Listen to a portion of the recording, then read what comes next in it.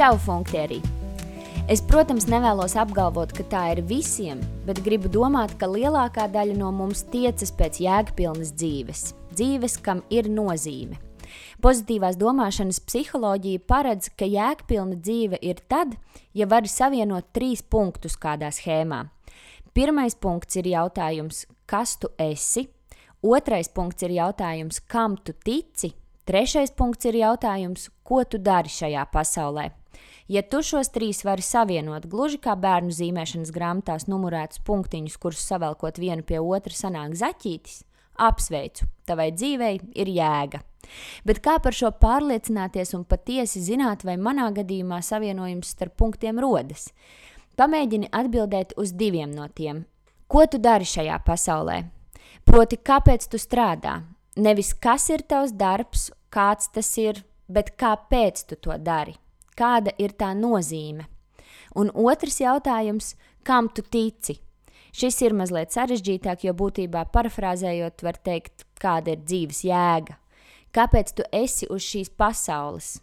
Kā tu redzi pasauli un kā izskatās tava lielā bilde? Kad tev ir atbildi uz šiem 2 jautājumiem vislabāk uzrakstīt uz papīra, tad paskaties, ko esi uzrakstījis. Vai atbildēs ir vienojošais? Nu vai vari šos punktus savienot? Apsveicu, tavai dzīvei ir jēga.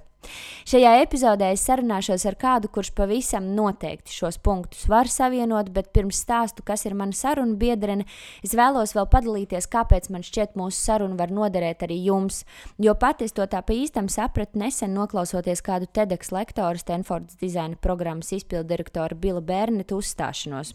Uz to es arī atsaukšos. Viņš runāja par to, kā varam pārliecināties, vai mūsu ideja nostrādās, un vai maz ir vērts to attīstīt, un piekritīsiet, šodien viss ir par spožu un unikālu ideju. Tātad, ja jums ir kāda ideja, ir vērts sākt būvēt prototipu savai dzīvei, kāda tā varētu būt, ja ideja realizējas. Un viens no paņēmieniem, kā to darīt, ir sarunāties ar cilvēkiem, kuri jau dzīvo dzīvi, realizē biznesa ideju un tā tālāk, kādu jūs vēlētos. Ir vērts klausīties viņu stāstā.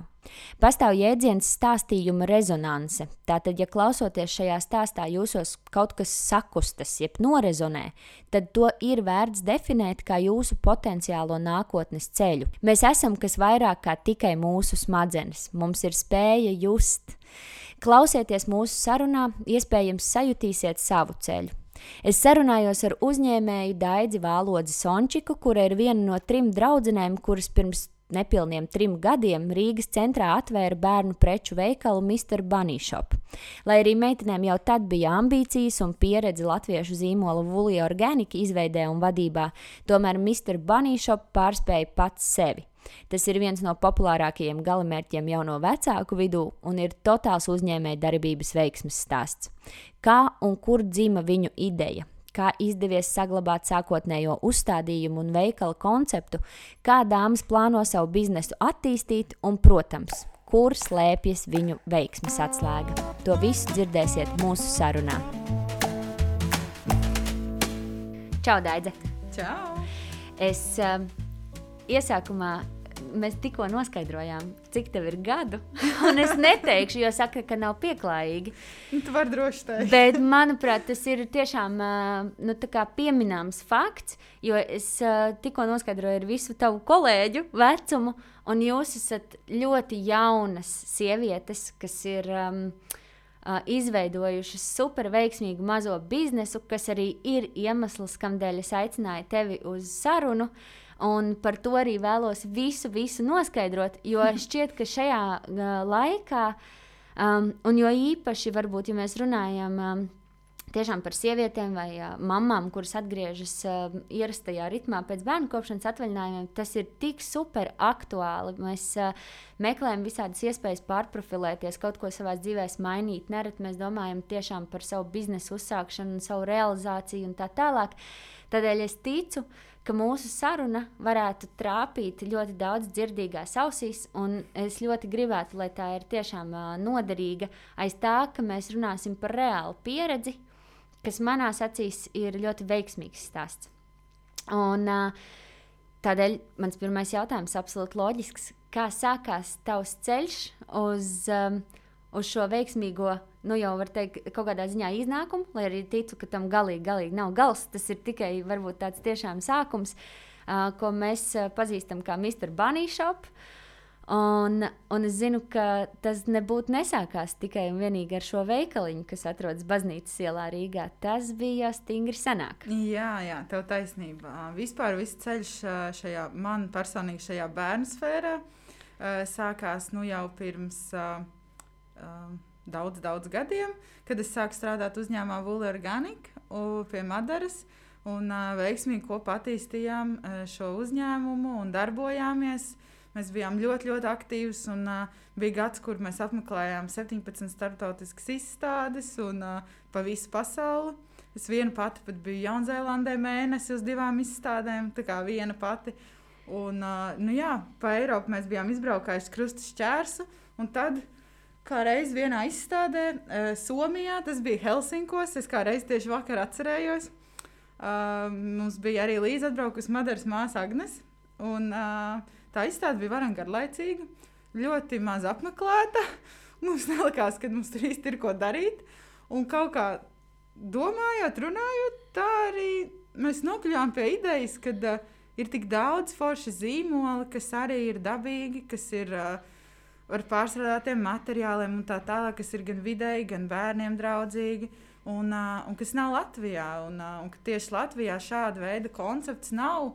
Un arī tajā brīdī mēs tieši tā sakrita, kad Helsinkos iegājām vienā veikalā, kas bija bērnu veikals. Un tur tik organiski tas viss notika, kad nāk klients, nāk mamma ar tēti un bērnu un mazo. Un tie bērni tur spēlējās, viņi var aiztikt visu, kas tajā veikalā ir.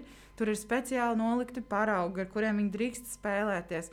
Tur bija speciāla istaba, kurā mammas var iet uztaisīt kafiju, tēju. Un viņas tur tiešām aizgāja, teiksim, tā patusēt. Un tad mums bija tāds, mēs to gribam, mēs gribam kaut ko līdzīgu Latvijā. Un tad arī esot Helsinkos, mēs uzreiz naktī iegājām SSA, atradām savas, jau esošās telpas, tieši tās arī mēs tur ieraudzījām, jo kādreiz Bolts bija tieši izvācies. Un mēs bijām ar mašīnu, mēs naktī atbraucām atpakaļ un nepārspīlējot 5 no rīta ar visu to pārgurumu. Mēs piebraucām pie tām telpām centrā. 5 no rīta, ja es nemaldos, man pat ir bilde, kur mēs stāvam pie tiem skatlogiem. Tur vēl bija Bolta uzraksts, tur vēl bija tās procentu zīmītes, tā kā izpārdošana. Mēs stāvam vienkārši tur un skatāmies iekšā. Un nākamā rītā, protams, mēs jau bijām tajās telpās. Un man liekas, ka burtiski mēnesi vēlāk jau bija parakstīts līgums un dibināts uzņēmums. Un uzrakstīts biznesa plāns, un tā arī tas viss sākās.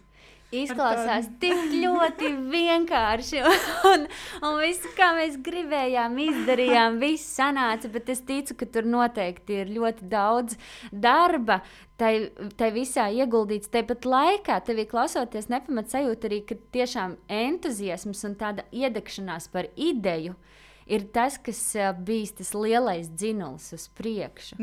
Tas, kā mūsu visi 3 vīri un draugi saka, kad viņas jau savādāk nemāk, tas ir dzīvesveids. Un tā tas arī ir. Un ja tas nav tavs dzīvesveids, ja tu to uztver kā darbu, tad tas noteikti vairs vai nu nebūtu, vai arī, man liekas, ka tā ir lielākā problēma vispār Latvijā, kā tādā uzņēmējdarbībā, kad es to uztveru kā forši pavadīt laiku. Es to nekādā ziņā neuztveru kā darbu. Es tur esmu katru dienu no rīta līdz vakaram, bet es tiešām eju ar prieku.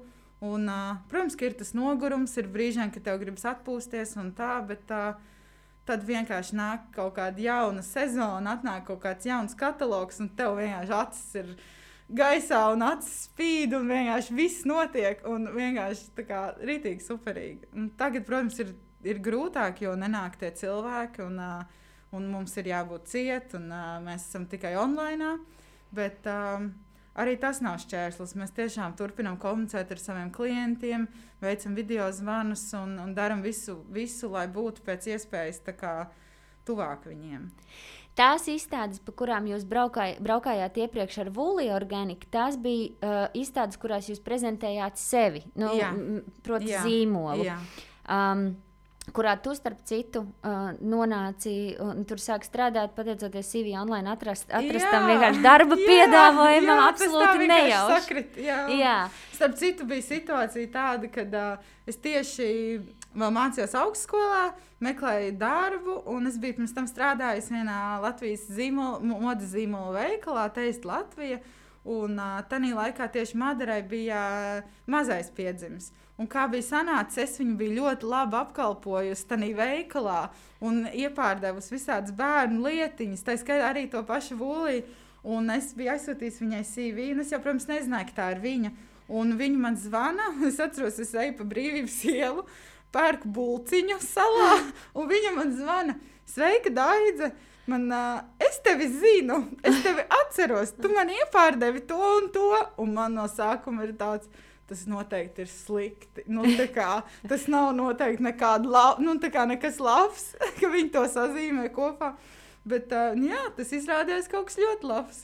Tas arī tā sākās. Cik patiesībā būtiski, kā mēs nenojaušam vai nekuros brīžos pat uz mūsu novēro un kā tas pēc tam var nostrādāt. Tāpēc vienmēr droši vien dari pēc labākās sirdsapziņas. Tieši vienmēr esi laipns, vienmēr labs. Tieši un tā tālāk. Jo tu nezini, ka tas tev vienkārši atspēlēsies vai ka tu to cilvēku satiksi. Varbūt tev no viņa pat kaut ko vajadzēs. Tieši tā. Ok, labi. Tātad jūs braukājat pa šīm izstādēm, kur jūs prezentējat Vūlī ar domu, ka tur jūs sasniedzat savus turpmākos iespējamos potenciālos sadarbības partnerus, kuri vēlēsies iegādāt jūsu radītu produktu. Bet tajā brīdī, kad top ideja par Mr. Bunny Shop, tad savukārt jūs esat tā kā otrā frontē, kas turpina apmeklēt šādas izstādes ar mērķi atrast tos partnerus, izstāsti par to, kā notiek šis process. Es saprotu, jums bija Helsinkos brīnišķīga tāda pieredze un iedvesma, ieraugot šo konkrēto veikaliņu, bet tad jūs atbraucat uz Latviju. Pēc tam, kad droši vien izguļaties pēc 5 rītā, saprotat, 8 bija augšā jau. Es ticu. Saprotat, ka tagad sāksies tas darbiņš. Kā jūs vispār sapratāt, kā tās lietas notiek? Vai jums jau bija tā vīzija, ka, piemēram, jūs bijāt bijuši tam otrpus spēlētājs, kurš piedāvā savu produkciju, tad jau jums bija arī nojausma un apjausma, kā tas notiek no tā... otras puses. Tev taisnība, tieši tā arī tas bija, kad noteikti ir vieglāk būt tagad otrā pusē, jo tu esi bijis tanī pusē, kurš mēģina pārdot. Un tad tu daudz vairāk arī saproti to savu tagad sanāk piegādātāju partneru sadarbības. Un tad arī tās attiecības veidojas savādākas. Un, protams, arī mums bija kaut kādas noskatītas lietas arī no šīm te Vūlī izstādēm. Bet tā arī tas notika. Mums pa lielam arī tie visi galvenie zīmoli, kas ir tagad, tie visi arī bija tie, kas bija pirmie listē, un mēs mērķtiecīgi arī pēc viņiem gājām, komunicējām. Un pat liela daļa no viņiem tagad ir, neteiksim draugi, bet paziņas, un arī, kad mēs braucam pie viņiem ciemos, vai tās kādreiz bija izstādes, tagad tas ir vienkārši uz showroomiem, vai arī Zoomā, tad... Tā saruna ir pilnīgi cita. Viņi arī zina, liela daļa no viņiem zina arī to stāstu atpakšā par Vūlī, un arī viņi, visticamāk, tāpēc mūs uztver maz drusciņi savādāk. Kā jūs izvēlējāties tos zīmolus, kas būs tajā jūsu listē? Tas bija tīri subjektīvi gaumes jautājums. Godīgi teikšu, tas bija lielākoties gaumes jautājums, jo tā pati veikala doma bija par to, ka viss ir pilnīgi dabīgs. Vai tie ir dabīgi materiāli, kā tā ir bio-koku vilna vai kaut kas tam līdzīgs, vai arī tie ir pārstrādāti materiāli, kas mums pat par to sākot domāt nebija ne jausmas, kad var uzražot ratus no pārstrādātām pēc pudelēm, vai uzražot tas pats gosaki, kas ir lietus drēbes, tas arī viss no pārstrādātiem materiāliem. Kad vispār var no kaut kā tādu uzražot kaut ko tādu, un kad tas viss pat ir... salīdzinoši gaumīgi, un tad tā sākotnējā ideja bija tāda, ka ir dažādi zīmoli, bet ka tas viss kopā izskatās tā, it kā tas būtu no viena zīmola. Kad ienāk klients, tad viņš var saģērbt savu bērnu pilnīgi no galvas līdz kājām. Tie varbūt ir 30 dažādi zīmoli, bet tas viss kopā ļoti labi sasauksies. Un pie šīs teorijas mēs esam pieturējušās visus šos 3 gadus un vēl joprojām. Tāpēc arī ir bieži vien, kad ienāk kāds jauns klients veikalā, viņš saka, kas jums tas par zīmolu? Un viņi domā, ka tas ir viens bez mazvai, jo tas viss izskatās tik ļoti organiski kopā, kad, nu jā, un arī tā sākotnējā ideja bija padarīt to, jo visiem, var teikt, ir pieņemts, kad kas ir dabīgs vai eko, tas noteikti nav acī pievilcīgs, un tas noteikti nav ļoti stilīgs vai glīts, un tad bija tieši tā ideja to laust šo stereotipu par to, ka stilīgs var būt arī dabīgs un šādā veidā. Lai gan vēl aizvien pastāv uzskats, un kaut kādā mērā droši vien arī jāpiekrīt, ka stilīgs un dabīgs šīs divas komponentes savienojot, tas nereti nozīmē, ka arī dārgs. Un tur es ticu, ka jums arī nācās salīdzinoši nopūlēties, uzrunājot savu mērķa auditoriju, jeb savu pircēju. Jo piekritīsi, tas varbūt nav masām. Tā es gribētu teikt. Protams, bet kā mēs to ļoti labi arī zinām, lielai daļai cilvēku tieši tajā brīdī, kad parādās bērns ģimenē, vai piesakās mazais, tad arī ir tas, ka mamma un tēvs daudz vairāk pievēršās tieši šim veselīgākam dzīvesveidam, izvēlās un domā par materiāliem, ko viņi velk mugurā, un it īpaši tam mazajam. Un tas arī ir tas brīdis, kad bieži vien tieši ienāk ģimenēs šis te dabīgie materiāli, veselīgāks dzīvesveids, un tad arī tur ir tā starpība, vai tu izvēlies masu marketu, vai nu tu izvēlies kaut ko, kas tiešām ir videi draudzīgs un tikpat labi arī bērnam draudzīgs. Un tu par to varbūt samaksā vairāk. Tu varbūt sezonā nenopērc 2 vai 3 jakas, bet tu nopērc 1 jaku. Un mēs to ļoti labi redzam arī savos klientos. Jā. Bet kā jums ir veicies šajā ceļā, iepazīstinot savu auditoriju ar sevis piedāvāto produktu? Kā jūs esat šo izvēlējušās vispār šo mārketingu, ja tā to varētu arī nosaukt, protams. Tā sauc. Jā, arī pašā sākumā es atceros, kad mēs arī saviem darbiniekiem un arī pašas ļoti daudz izglītojāmies tieši par tiem zīmoliem. Un mēs ļoti lielu darbu veicām tieši stāstot cilvēkiem, burtiski gandrīz nelaižot no veikala ārā un stāstot par konkrētu zīmolu un veicot šo izglītošanu, tā teikt. Daļēji mēs to arī darām. Un tagad pat ir 3 gadi pagājuši, un ir tā, ka mums pat nāk klienti, un viņi mums pat kaut ko pasaka jaunu, jo viņi tik ļoti ir iemīlējuši, teiksim, konkrēto zīmolu, kad arī viņi seko viņam līdzi un pēta šos materiālus un tā tālāk. Tajā pašā laikā arī runājot par tiem dabīgiem materiāliem ir arī daļa klientu, kam bērniem ir kaut kādas alerģijas vai kaut kas tāds, kad viņi tiešām nespēja uzvilkt kaut ko sintētisku, un tad ļoti, ļoti skatās uz dažādiem dabīgiem materiāliem, un tādā brīdī noteikti cena nav noteicošais faktors. Tu sacīji, jūs rakstījāt biznesa plānu, kas, protams, visi šie mārketinga tūļi arī paredz kaut kādu arī finanšu iesaisti loģiski, kā skaidrs, ka uz entuziasmu strādā daudz, ja, kas un balstās un turās, bet tāpat laikā tam visam ir arī kaut kādi racionāli aspekti, finansiāli un tā tālāk. Kā jūs riekojāties? Jūs piesaistījāt līdzekļus vai jūs tiešām vienkārši sākāt no nullītes? Mēs sākām no nulles ar katru savu ieguldījumu. Jā, tāds arī sākās. Un tāds arī ir izaudzis līdz šodienai. Tad es domāju, ka tas ir tribults prieks. Jā, vai ne? Tieši tā, jo arī noteikti atbildību uzliek kaut kāda cilpiņa kaklā, kas liek atskaitīties un ikmēneša maksājums veikt, bet, protams, tas tā uzvaras garš par izdošanos noteikti šādos apstākļos, kad tie ir bijuši personīgi ieguldījumi, arī ir milza. Protams, tā noteikti ir daļa no veiksmes atslēgas arī savā ziņā. Kas ir tie nākamie soļi, ko jūs veicāt? Noskatījāt telpas, uzrakstījāt biznesa plānu, nolēmāt, vienojāties par saviem ieguldījumiem, sākāt uzrunāt zīmolus. Tas arī bija tās pašas braukšanas uz izstādēm, tā tālāk, kā jūs novienojāties par, nezinu, tur taču ir tik miljons komponents. Mājaslapa, sociālā tīkli, tad tur ir mēbeļu izvēle veikalam un tā tālāk. Jā, mums tas viss notiek ļoti...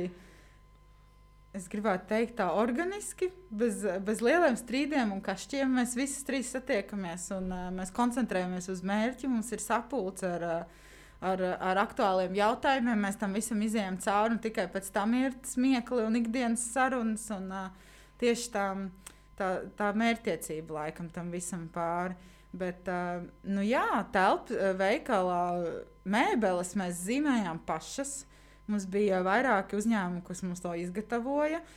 Tas tapa vienkārši nopērkot ļoti lielu rulli depo ar papīru. Un tā arī fiziski izgriežot katru mēbeli, cik viņa aizņems vietas, un domājot un rēķinot. Tas tapa naktī pirms Jāņiem. Ļoti labs līgo pasākums. Gandrīz, jā. Tā, un tad, mums ir mazdrusiņas sadalītas lomas, protams, visām trijām. Un, tas ir svarīgi. Tas ir svarīgi, jo katrai ir savas stiprās puses, nenolieksim. Man šķiet, tā mūsu komandas veiksmes atslēga ir tā, ka mēs ļoti labi apzināmies, ko katra no mums spēj izdarīt labāk.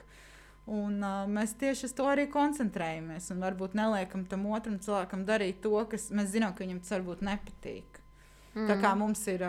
Agnes mums ir tehniskais direktors. Viņai ir ļoti labs nosaukums. Jā. Viņa ļoti labi orientējas visās IT jomās un mājaslapā. Viņa spēj salabot jebko. Tiešām jebko. Ir tādi cilvēki, tiešām. Viņa ar savu skrūvi. Vieglāka roka. Jā, es ņemu rūpi par visiem sociālajiem tīkliem un par mārketingu un ikdienas darbu Misterā Banijā, tāpēc man noteikti var sastapt tur vairāk. Madara mums ir tāds, var teikt, kas tur roku un pulsu uz visu, un varbūt bieži vien pieslēdzās tiešām tur, kur ir kaut kāds sauciens vai tādos vadības lielākos lēmumos, tā kopā tas viss ir sanācis. Kopā tas Bet tā viss tas arī sanācis. ir no pirmās dienas. Pilnīgi tas pat nebija jārunā, ka tās lietas tika sadalītas. Tas notika pilnīgi tā kā dabīgi. Kādas bija jūsu ambīcijas uzsākot šo biznesu? Uz ko jūs tiecāties? Kāda bija tā vīzija? Jo iesākumā jūs veikals vismaz bija izvietots pa vienu stāvu, nu jau jūs esat 2 stāvos, jūs izplašaties, jūs arī izmēģinājāt spēkus ārpus Latvijas robežām, pie kā mēs atgriezīsimies, kā to veicās. Bet kas bija tas sākotnējais uzstādījums un mērķis? Tā, tu pajautāji. Laikam, kad tāds konkrēti uz papīra uzliks tas mērķis nebija, tāpēc arī tas viss tik forši iet uz priekšu un plūst, jo es teikšu godīgi, tev pirmā gadā, kaut kādā pirmā pusgadā ir diezgan grūti kaut kādu mērķi sasniegt, un tad pēc tam tu skaties un analizē, kas ir tie zīmoli, kas ir tās lietas, kas ir tie izmēri, krāsas, un tad tu tālāk vari no tā iziet un spraust to mērķi. Bet tagad tas ir pilnīgi skaidrs. Mēs esam, tas mērķis ir būt Baltijā numur 1 kā sustainable online store, tā kā sustainable produkts. Un, es domāju, ka tas lēnā garā arī virzās. Un, kā tu pieminēji šīm te Lietuvas gājienam, tad tas viss ir tikai arī pateicoties tam. Es jums tikai vēju pūšu burās, un lai viss izdodas. Cik viegli bija, ja to var vispār tādās kategorijās viegli, grūti raksturot, izlaust to ceļu mazajā. Tas ir vēl aizvien, jūs taču esat vai ne mazais biznes. Jūs nesat masu produkts. Nekad noteikti un nebūsiet. Jā. Tieši tā. Tā kā skaidrs, ka jūs sevi ar tiem milžiem, kas, teiksim, aizņem lielas vietas lielveikalos, nesalīdzinājāt. Jums bija pavisam cits tirgus, kurā arī, starp citu, man kā jaunam vecākam ir pieredze, kas liecina, ka netrūkst jau to spēlētāju. Ir jau diezgan daudz, vai ne? Tas nav nekas, varbūt kaut kas tāds tiešām super unikāls. Unikāls ir tas, kas, kā tu teici, to konceptu izveidot un to savu vīziju, ar kuru iepazīstināt visus. Bet kā jums ar to veicās? Vai jūs jutāt, ka uzreiz jau ienākat tirgū kā liels spēlētājs starp šiem mazajiem biznesiem, vai tur arī bija tomēr laužami kaut kādi ceļi? Man ļoti patīk, kā man teica viena paziņa, kad Latvijā ir tiešām liela dzimstība. Un šis rādītājs ir diezgan augsts, lai arī viņš it kā nav tik augsts, cik mēs visi vēlētos un tā, bet jā, tā dzimstība ir diezgan liela un bērni ir daudz, un šeit vietas pietiek mums visiem. Un tas ir forši. Un tas ir arī forši, kad klientam ir izvēle. Un ne jau visu mēs varēsim piedāvāt. Un arī mēs pašas un arī meitenes saviem bērniem, mēs draudzējamies, mēs ejam, mēs esam atvērts, mēs ejam arī pie citiem veikaliem, pērkam saviem bērniem, radiniekiem un dāvanām. Tā kā mums tas viss liekas tikai forši. Jūs nesaskatāt tādu ārkārtīgi sīvu konkurenci. Lai gan konkurence ir viens no tiem aspektiem, kas super labi dzen uz priekšu, un tam arī jābūt citādāk tā kvalitātes zīme. Jā, bet vienkārši tas, ka vairāk tā tava attieksme pret to, ka tu vari to uztvert kā ne jau kā draugu, bet kā paziņu, un mēs viens otru kopā virzam uz priekšu. Tā kā tas viss ir forši. Tā es piekrītu, jo es esmu tajā atkal pusē, kur tiešām man arī ir brīnišķīgas attiecības ar vairākiem no šiem maziem spēlētājiem, par ko es arī ārkārtīgi priecājos. Un lai arī ir kaut kāda preču kategorija, kas arī pārklājas, tāpat laikā es arī uzskatu, ka pircējs no tā noteikti ir tikai un vienīgi ieguvējis. Tagad man prieks dzirdēt, ka arī tas biznesa pārstāvis tomēr saredz to, tam klientam jau nevajag tikai vienas apaus vai tikai vienu jaciņu. Nav vairs tas laiks, jā. Ir forši, ka ir izvēle. Tad atgriežoties pie tā stāsta par to iziešanu ārpus Latvijas robežām, tas nebija arī nemaz tik sen, kad jūs atvērāt Mr. Bunny Shop Lietuvā. Pagājušā gada rudens.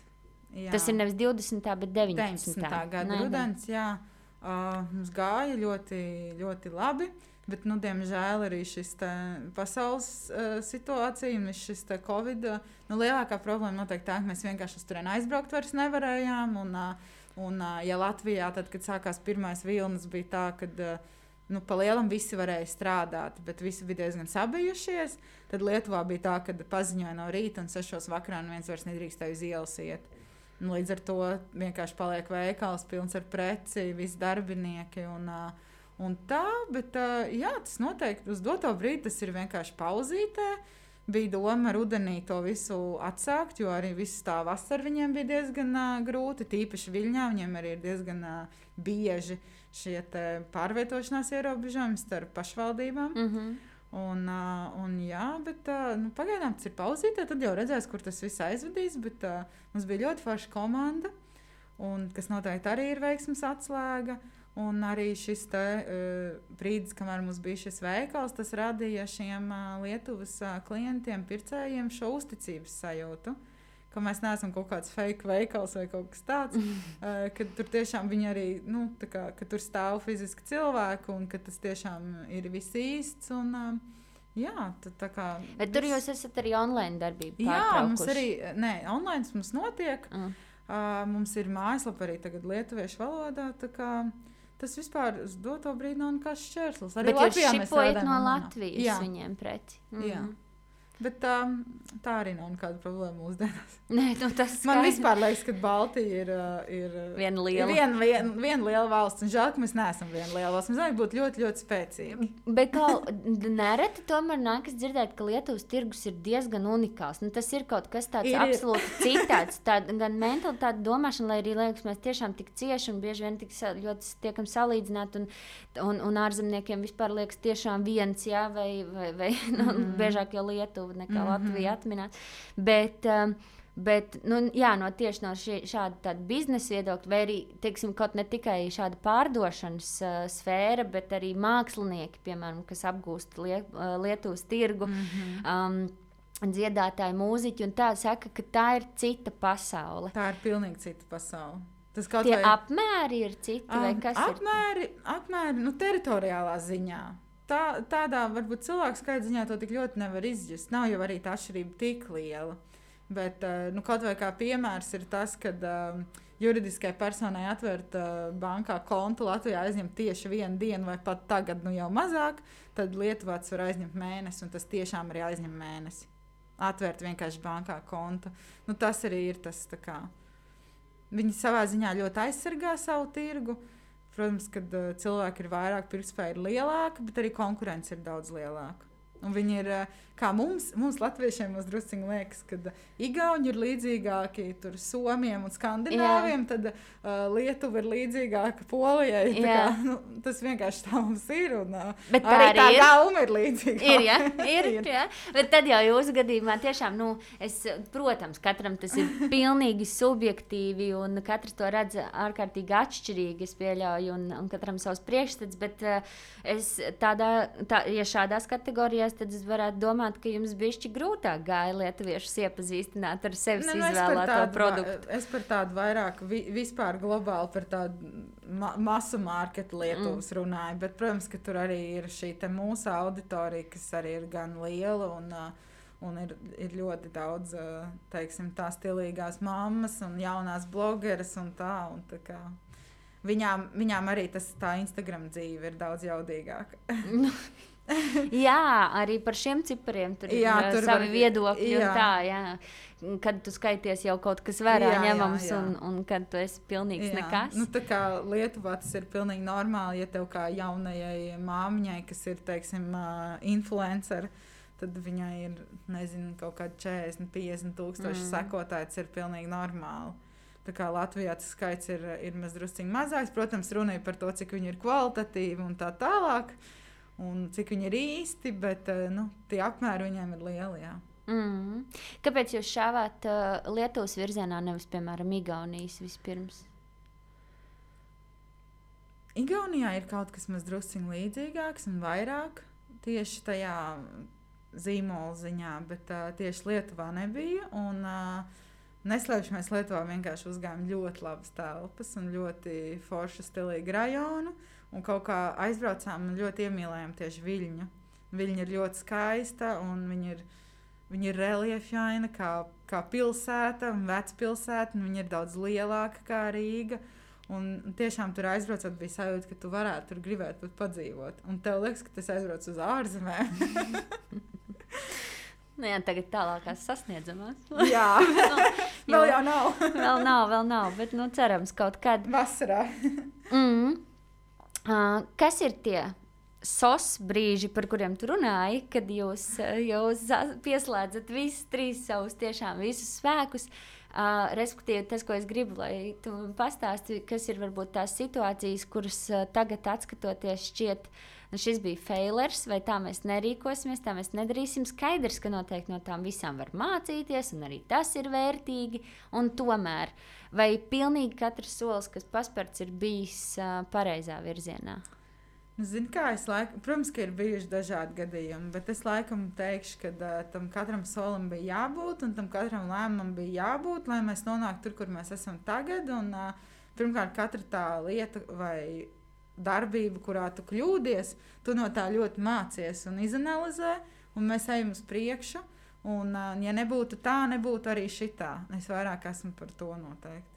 Ir kaut kādi arī zīmoli, no kuriem jūs esat atteikušies un vairs nesadarbojaties, vai tur jūs esat trāpījuši pareizos lauciņos? Laikam tā plus mīnus ņemot arī ir trāpīts pareizos lauciņos, un tie galvenais top 5 nav vispār mainījies. Tā kā tas ir arī palicis, un neslēpšu, ka vispopulārākais ir tieši Līvuds, kas ir dāņu zīmols, un tur vispār ir tā, ka saņemot nākamā pusgada sezonas pavasara vai rudens ziemas sezonas jauno katalogu, liekas, ka nopietni, tā kā vēl šis un vēl šāda krāsa un tāda krāsa, un tu vienkārši atver to katalogu un tev liekas, wow, pie katras lapas vienkārši, un tā ir katra sezona, tā jau ir 3 gadus, un liekas, un tas vispār neizskatās, ka tas beigsies šis wow moments, un tas laikam ir tas, kas arī uztur to ikdienas tādu dzirksti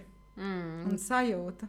Protams, ja pašam patīk, tad to noteikti ir daudz vienkāršāk piedāvāt savam patērētājam nekā kaut ko, kam tu netici. Un tieši tā, tas arī par to, ko es stāstīju, par to, ka es visas lietas un zīmoli savā starpā sajiet kopā, un tiešām ir tā, ka var likt galvu ķīlā un teikt, ka man patīk viss, kas ir tajā veikalā, un es gribētu visu.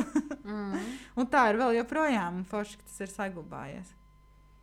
Jā, un es ticu, ka tie varētu būt tādi kairinājumi padoties kaut kam, kas varbūt varētu būt tiešām pieejamāks cenas ziņā, vai kā citādāk arī var nākt. Nu, labi, varbūt nav nākuši līdz šim, bet pieņemsim, ka tāda situācija ir. Bet noturēt to savu smalko līniju, ko jūs esat uzsākuši, droši vien arī ir, pirmkārt, tāds kaut kādā ziņā pat var teikt izaicinājums, un otrkārt, droši vien, ka tas ir ļoti noteicošs, tas veiksmes faktors arī. Jā, noteikti tas koncepts, un tā, man liekas, arī ir tāda, kā tu teici, viena no veiksmes atslēgām, jo, ja tu noplūsti no sava koncepta, tad, tad tu paliec tāds krāsains un nekāds. Un tas koncepts ir galvenais, pie kā tev ir jāpieturās. Ja būtu dīvaini redzēt pēkšņi Banišapā tādas plasmas klučus, piemēram. Tā ir.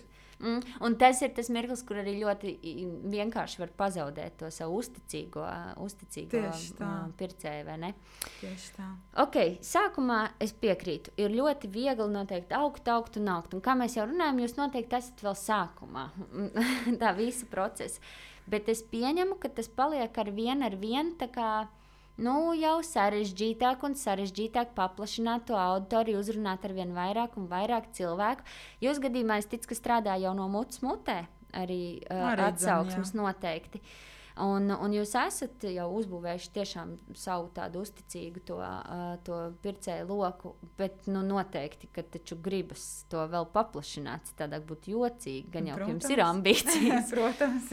Un kā tas ir, kad bizness jau pastāv kādu laiku, un ka tas vairs nav super tāds jaunums, par ko visi runā un kur visi grib aiziet apskatīt un tā, bet jau tagad, kad tiešām tas ir stabili un ir jāizplešas.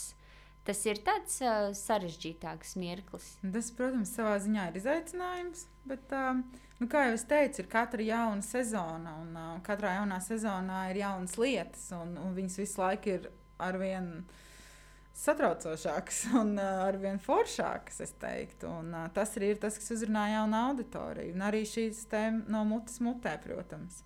Jo, ja viens ir nopircis un tas ir tiešām bijis kvalitatīvs un cenai atbilstošs, tad viņi noteikti pastāstīs arī savām draudzenēm un citām māmiņām. Un tas tā arī strādā, un mēs to tiešām arī redzam. Un arī tas, kas varbūt nepieminēja iepriekš, bet arī tā sākotnējā ideja bija par to iepirkšanās pieredzi, kas tev ir nākot pie mums. Kad mēs tiešām zinām mammas, zinām, kad viņas ir stāvoklī, zinām, kurā mēnesī, zinām, kurā datumā viņai ir jādzemdē. Un mēs tiešām viņai apvaicājamies, kā viņai iet, un viņa nāk un mums stāsta, un mēs tiešām gaidām, kad viņa pirmoreiz atnāks ar ratiem pie mums, un mēs gaidām ar atpūstām rokām. Kaut vai nepērc neko, vienkārši ienāc, parādies un pasaki čau, ka tev viss ir kārtībā. Un mums tādas ir arvien vairāk un vairāk, un mēs neteiksim, ka mēs kļūstam par draugiem saviem klientiem, bet mēs gribam kļūt par paziņām un zināt, kā viņiem iet un kā tās mūsu lietas dzīvo arī tālāk. Un arī šīs te klientu atsauksmes, kas tiek nākts un arī stāstīts un teikts, un arī, ja kaut kas nav labi bijis vai tā, tas vienmēr tiek pateikts, un arī viņi nebaidās to pateikt. Un tad tas viss tā forši notiek kopā.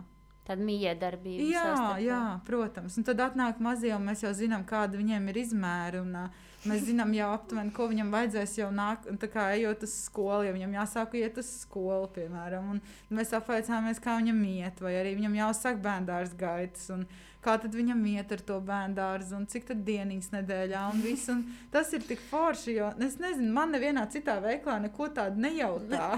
Tā ir.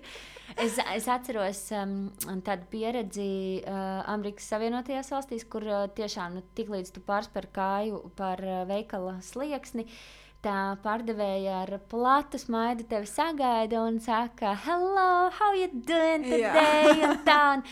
Un mēs bijām nodzīvojušas tur jau ar vienu manu arī paziņu jau kādu, teiksim, mēnesi.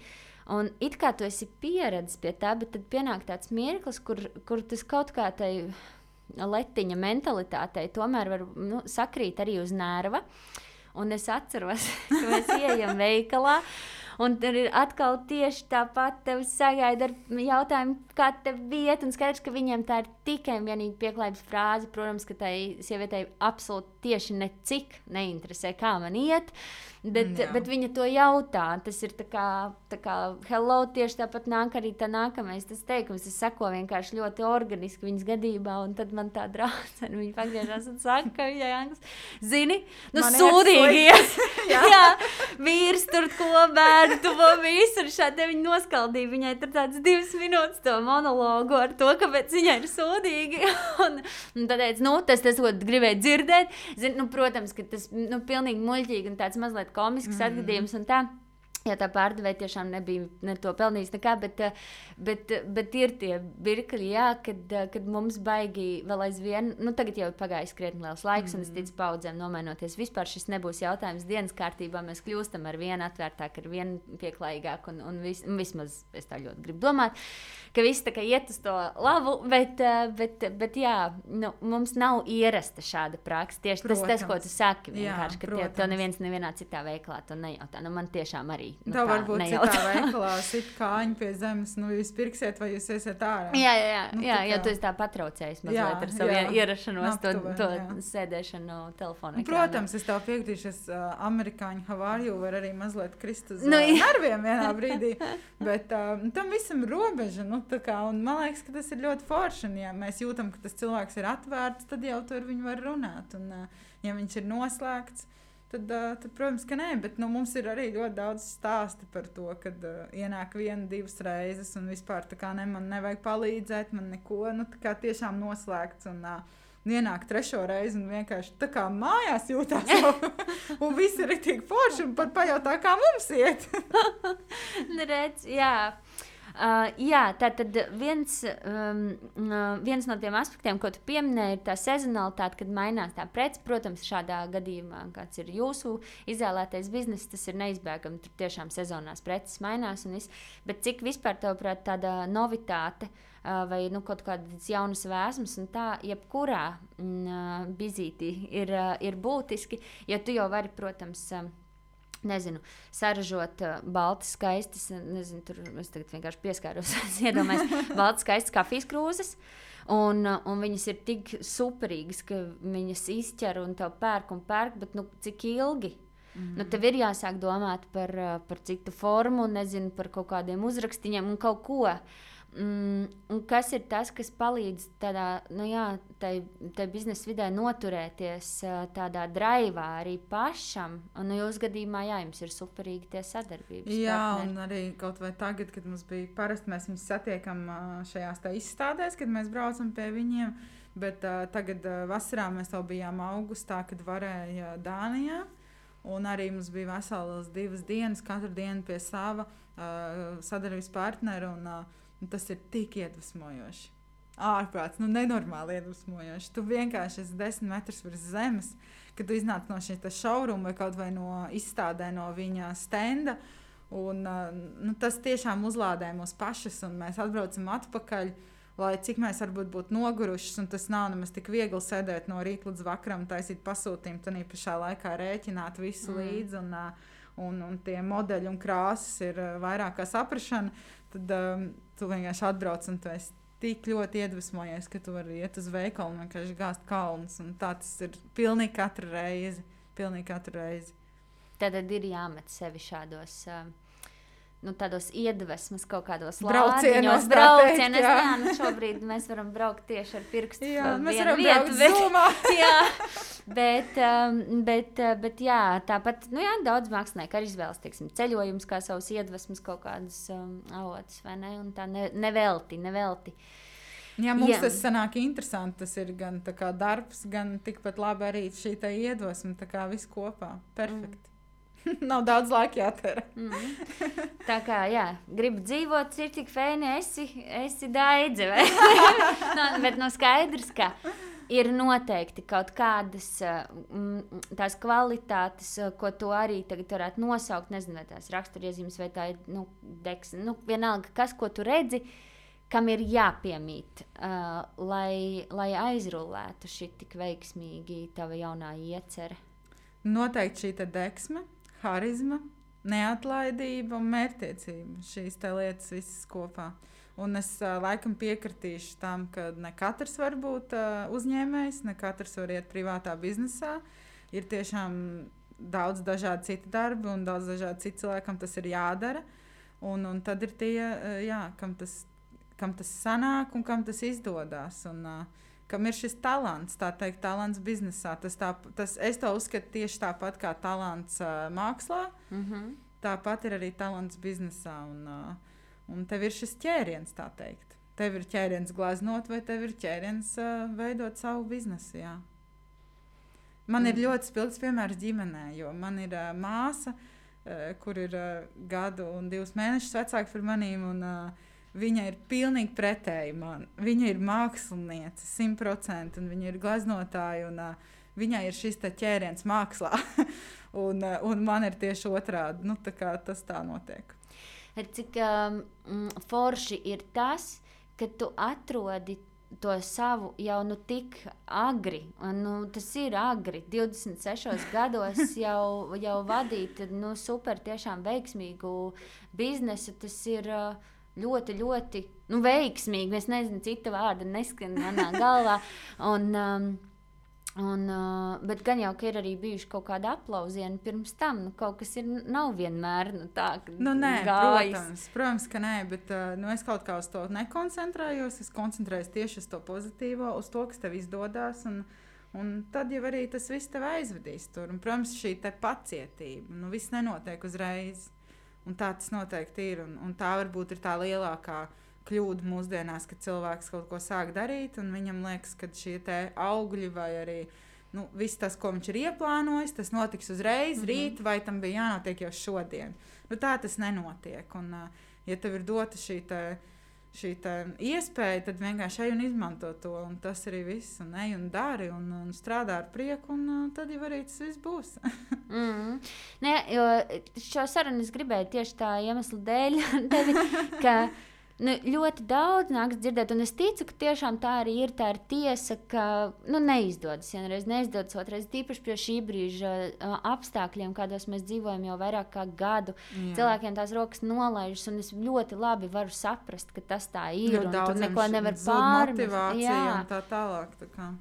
Jā, tāpēc dzirdēt, protams, arī kādreiz to, ka izdodas. Es ticu, ka varbūt gan kaitinoši, gan arī ļoti iedvesmojoši. Protams, bet zem tā visa stāv smags darbs. Tie, kas mūs zina, tie to zina. Tas, protams, no malas izskatās, cik tas ir forši un viss sanāk un tā, bet ir jāiet un jāstrādā, un ir arī jāstrādā, un tad arī tas viss būs. Tas ir tas, ko visi saka. Vai ne? Nekāda superveiksmīgā jaunā formula jau nav izgudrota. Ja? Jo Daidz atnāca uz šo sarunu un nolika telefonu ar airplane mode uz galda un teica, ak, Dievs, cik labi to ir pirmo reizi, panest, cik ilgiem laikiem izdarīt, tiešām uzslēgt airplane mode un darba dienas vidū kaut kur aizraukt un izrauties no savas ikdienas.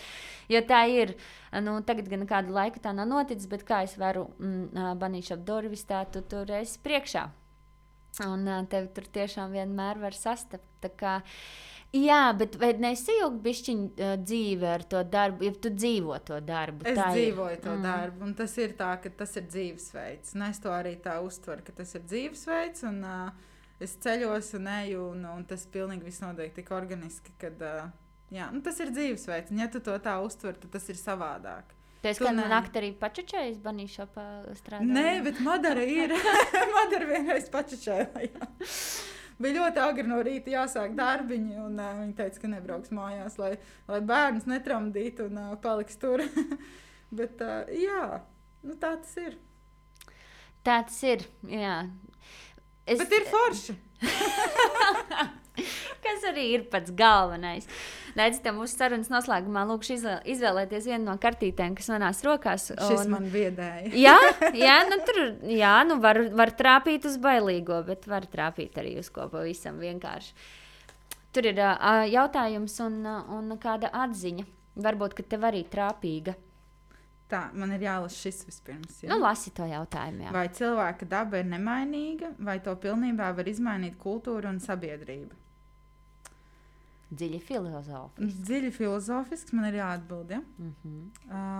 Es uzskatu, ka kad noteikti sabiedrība ļoti var ietekmēt katru no mums kā individu, un arī šī kultūra un vispār pasauli un apstākļi, kādos mēs dzīvojam. Mēs to ļoti labi redzam arī tagad, šajos Covid apstākļos. Bet es teikšu, ka viss tas, kas ir ielikts bērnībā, un tas, kā tu esi audzināts, un kas nāk no tavas ģimenes, tas noteikti tas ir tas spēcīgākais, ko ir grūtāk izmainīt. Un, ja tev ir ielikts šis prāts un spēja filtrēt un saprast, kas ir labs, kas ir slikts, tad noteikti ir vieglāk, un tad tu vari iet uz priekšu un močīt. Un tava atziņa varbūt arī ir trāpījusi kā reiz tavā lauciņā. Es nesaprotu, kā viņš kādreiz var finišēt, ja viņš negrasās sākt. Zini, kā? Es nezinu, man liekas kaut kāds, es nezinu, ko man draudzene Madara ir iekodējuši šajās centras sevī kartītēs, bet kā velk tā ir, kur vai? Šis arī ir ko padomāt. Jā, tiešām. Es jums vēlu pilnīgi nesaredzamu finišu jūsu biznesā, lai tas ar vienu attālinās, un lai ar vienu garāks un jaudīgāks top tas skrejceļš, pa kuru jūs dodaties. Skaidrs, ka starts ir trāpīts laikā, neesat neko nokavējušas, esat tiešām, manuprāt, ļoti veiksmīgā laikā un vietā bijušas un ar savu ideju. To izdevies realizēt, lai tikai un vienīgi top, lai pasaules situācija kļūst palīdzīgāka. To jau kā būs, tā būs. Dzīvosim, redzēsim, bet tiešām, lai piepildās tas nākamais uzliktais mērķis par Baltijas valstu apgūšanu, par Baltijas tirgus apgūšanu, un tad, lai arvien jaunas virsotnes. Paldies, tev, Rūt, ka uzaicināji. Caur masku nevar redzēt, bet es visu sarunu smaidīju tev. Ar acīm smaidīju. Tā kā liels prieks bija ar tevi parunāt šodien. Paldies. Tiekamies onlineos. Tiekamies. Čau. Paldies.